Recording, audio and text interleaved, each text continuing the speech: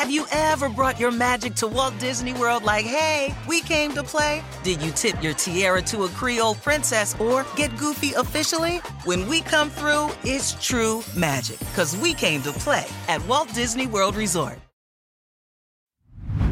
Hey, real quick, this episode is brought to you by Progressive, where drivers who save by switching save nearly $750 on average. Plus, auto customers qualify for an average of 7 discounts. Quote now at progressive.com to see if you could save. Progressive Casualty Insurance Company and affiliates. National average 12-month savings of $744 by new customers surveyed who saved with Progressive between June 2022 and May 2023. Potential savings will vary. Discounts not available in all states and situations.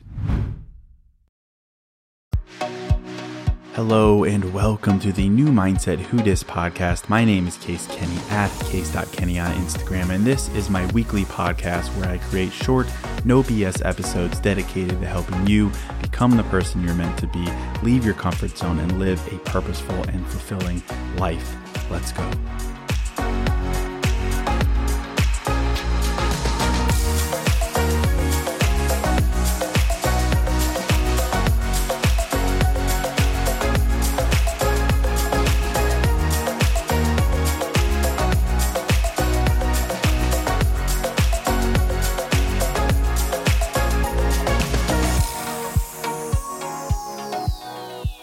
All right, welcome to episode 567. Hello, my friend. Welcome to a fresh new episode of New Mindset Who Dis. As always, thank you so much for listening. Thank you for supporting me. And today, how to take your power back.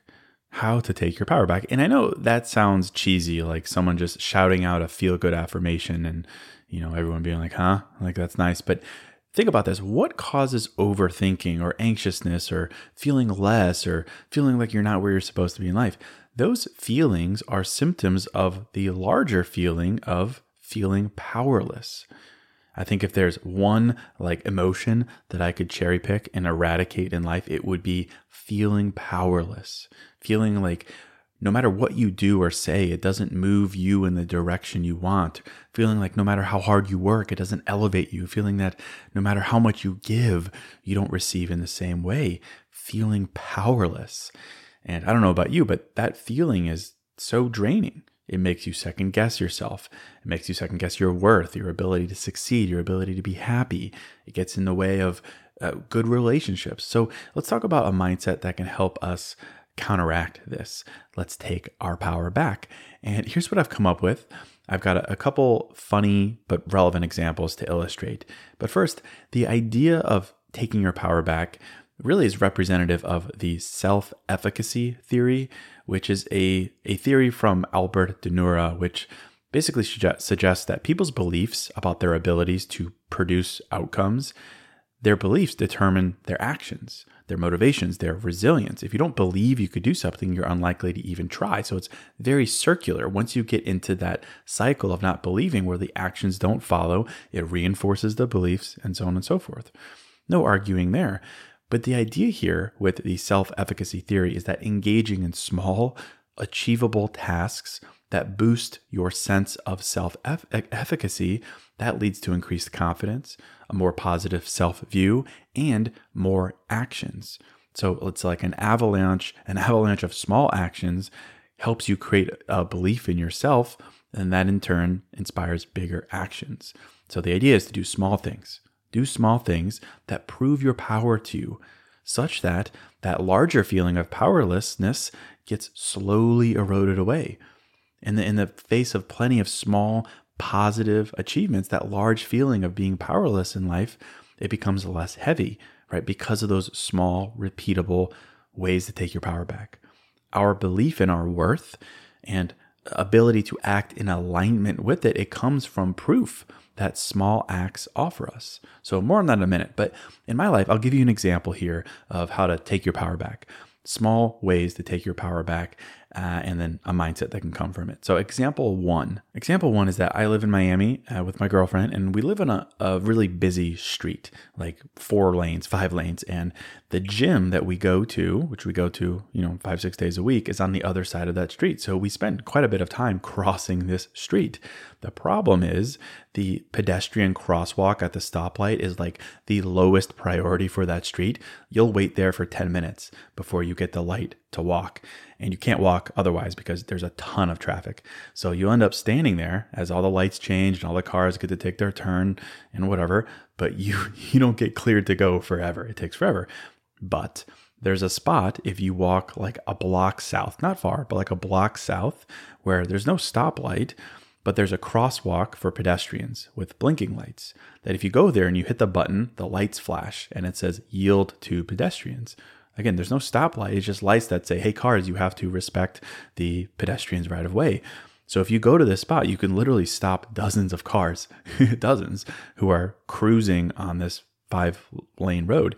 It's the busiest street in Miami. So doing this is kind of a power move, because with just a tap of a button, you instantly stop all those cars. They generally do stop. They have to stop. They stop so little old you can cross the street, compared to waiting forever, waiting your turn, sitting at the bottom of the hierarchy and crossing at the stoplight. You can just go to this spot and you can stop everyone. It's quite the rush. It's quite the rush to watch all these cars stop. And my girlfriend and I joke that, sometimes we're content with waiting at the stoplight. We're patient. We're having a good day. We aren't in a hurry. But we also have this joke that on days where we're feeling a bit drained or overwhelmed or stressed or anxious, we'll turn to each other and we say, should we go take our power back? That's what we say. Should we go take our power back? And when we want to take our power back, we go to the pedestrian crossing spot. We hit the button, we make all the cars stop, and we cross, right? So in effect, we're taking our power back. We're proving to ourselves how powerful we are. Obviously a very silly example, but emblematic of this idea of taking your power back.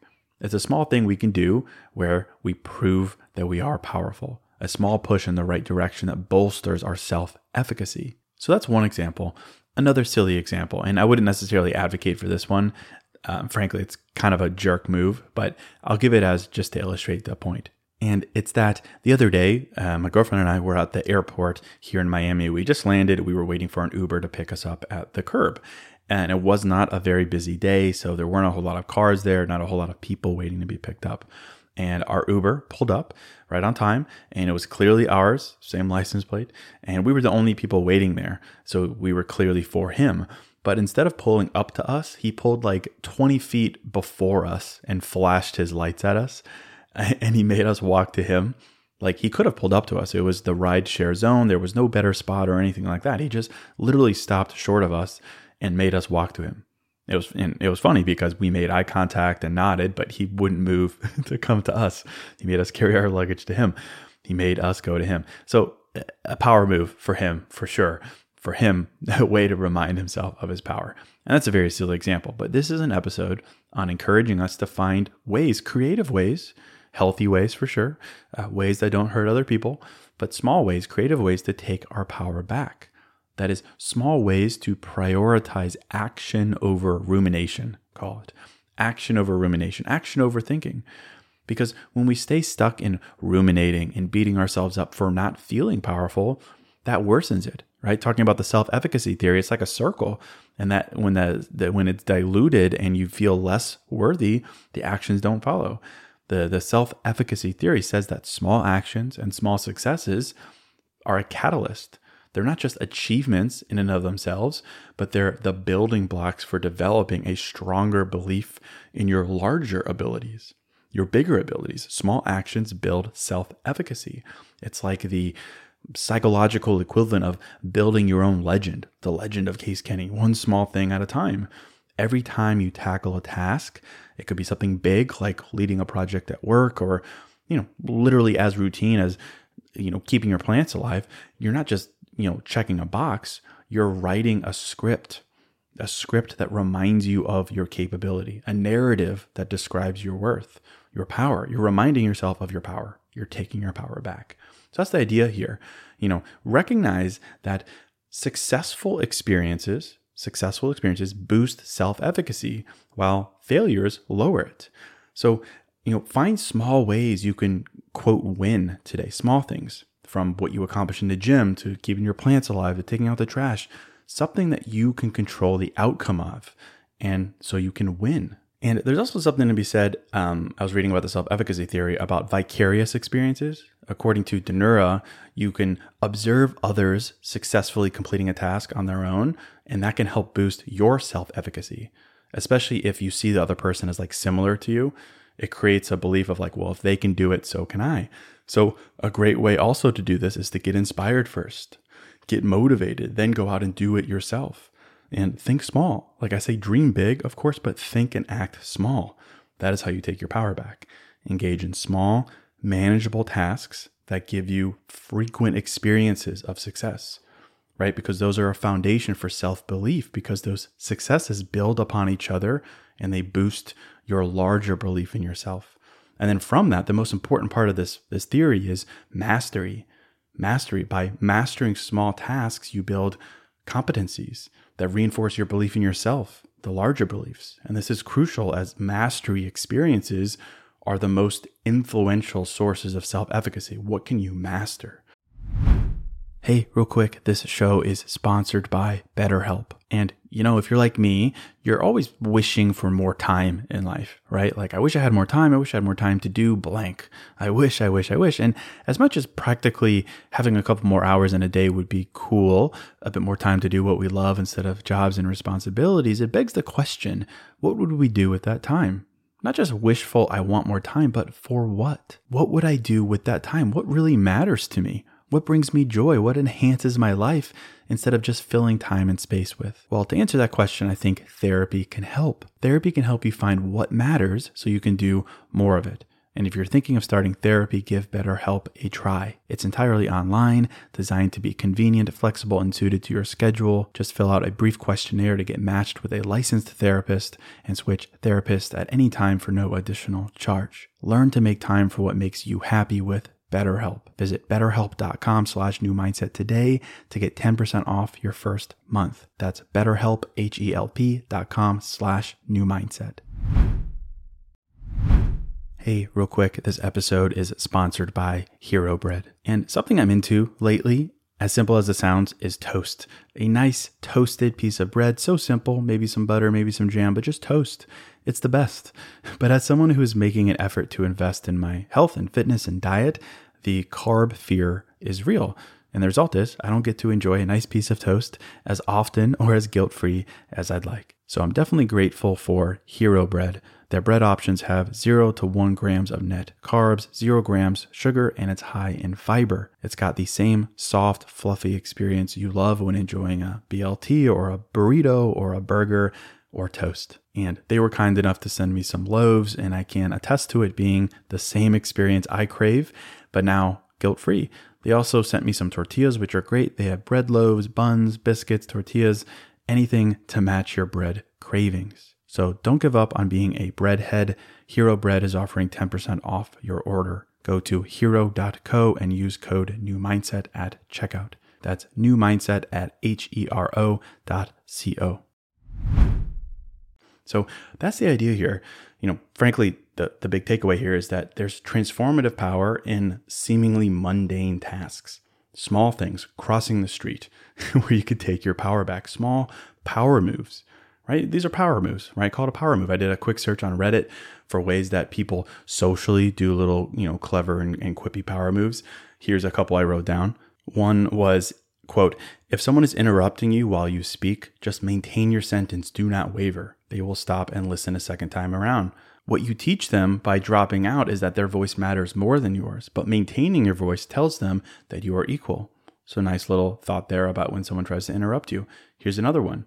And this one was just cheeky. They said, quote, one of my friend's daughters has hearing aids.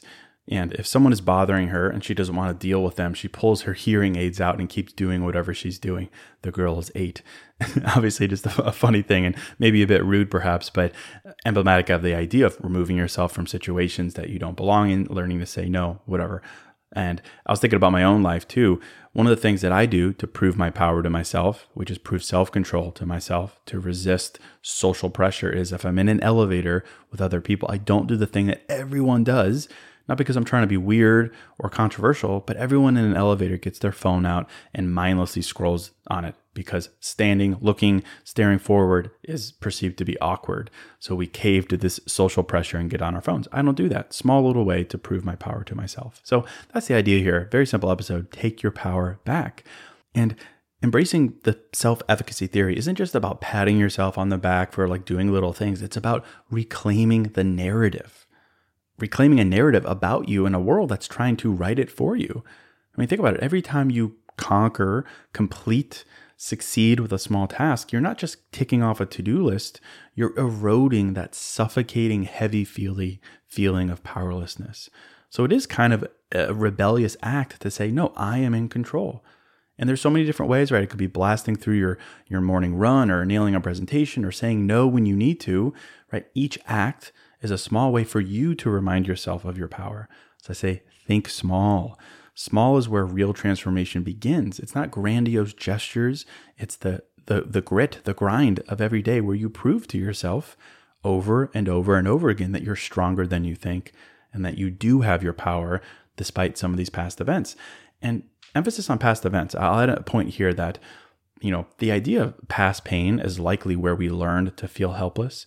Something in our past made us feel this way, right? We didn't just wake up and feel helpless, but your past, right? This is actually where we prove our power again. I've talked about this before, but it's the idea that where we learned we are helpless in our past is where we'll find our power again in the present. Where we learned, where we were taught, where we assumed we are helpless, that is where we'll find our power again. It's realizing that those instances where, something happened, you tried and you failed, where you were loved and then rejected, right? Where you wanted something but received nothing. From those instances where you felt powerless and helpless, those circumstances in the present and in the future, finding ourselves in them again, that's where we find our power again. And the feelings that came from those instances in the past, you feel that everyone you ever meet disappoints you, or you're not lovable, or everyone overlooks you, or everyone rejects you, right? Those are very, very valid, and they came from experiences, and you're 100% valid in feeling them. The bad dates, the rejection, the past disappointment, the draining job, a feeling of lack of achievement, or fluctuating weight, or whatever it is, valid emotions for sure. But to find our power again, we're not running from them. To feel powerful again, we have to be willing to put ourselves in those same very scenarios and contexts again. We have to be willing to step onto the ground and say, this time I'm approaching it from a place of power, because where we learned we are helpless is where we'll find our power again. So I'd ask you, what can you control? What circumstances can you revisit? Specifically in the context of something or someone that made you feel helpless in the past, what can you control now? And what ways can you step back into that place, but this time from a place of power, to prove to yourself that you are without a doubt powerful? So that's the episode. Small ways that can prove your power again. They could be new, they could be in a fresh context, or they could be revisiting the hurtful context before, but this time from a place of power. But that's it. I'll end right here. I hope this was helpful. If it was, it'd mean a lot to me if you'd share the podcast with a friend.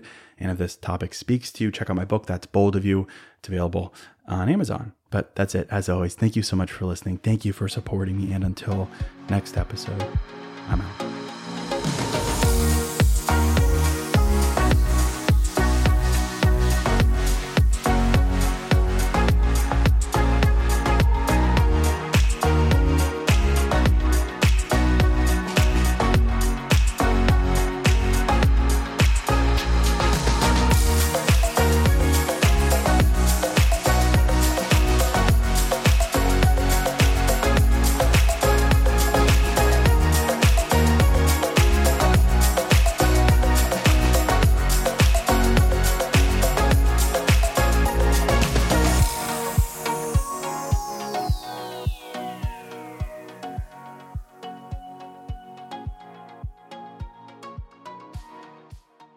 Luxury is meant to be livable. Discover the new leather collection at Ashley with premium quality leather sofas, recliners, and more, all built to last. No matter how many spills, scuffs, or pet-related mishaps come its way, the leather collection at Ashley is made with the durability you need for the whole family. Shop the new leather collection at Ashley and find chairs starting at $499.99 and sofas at $599.99.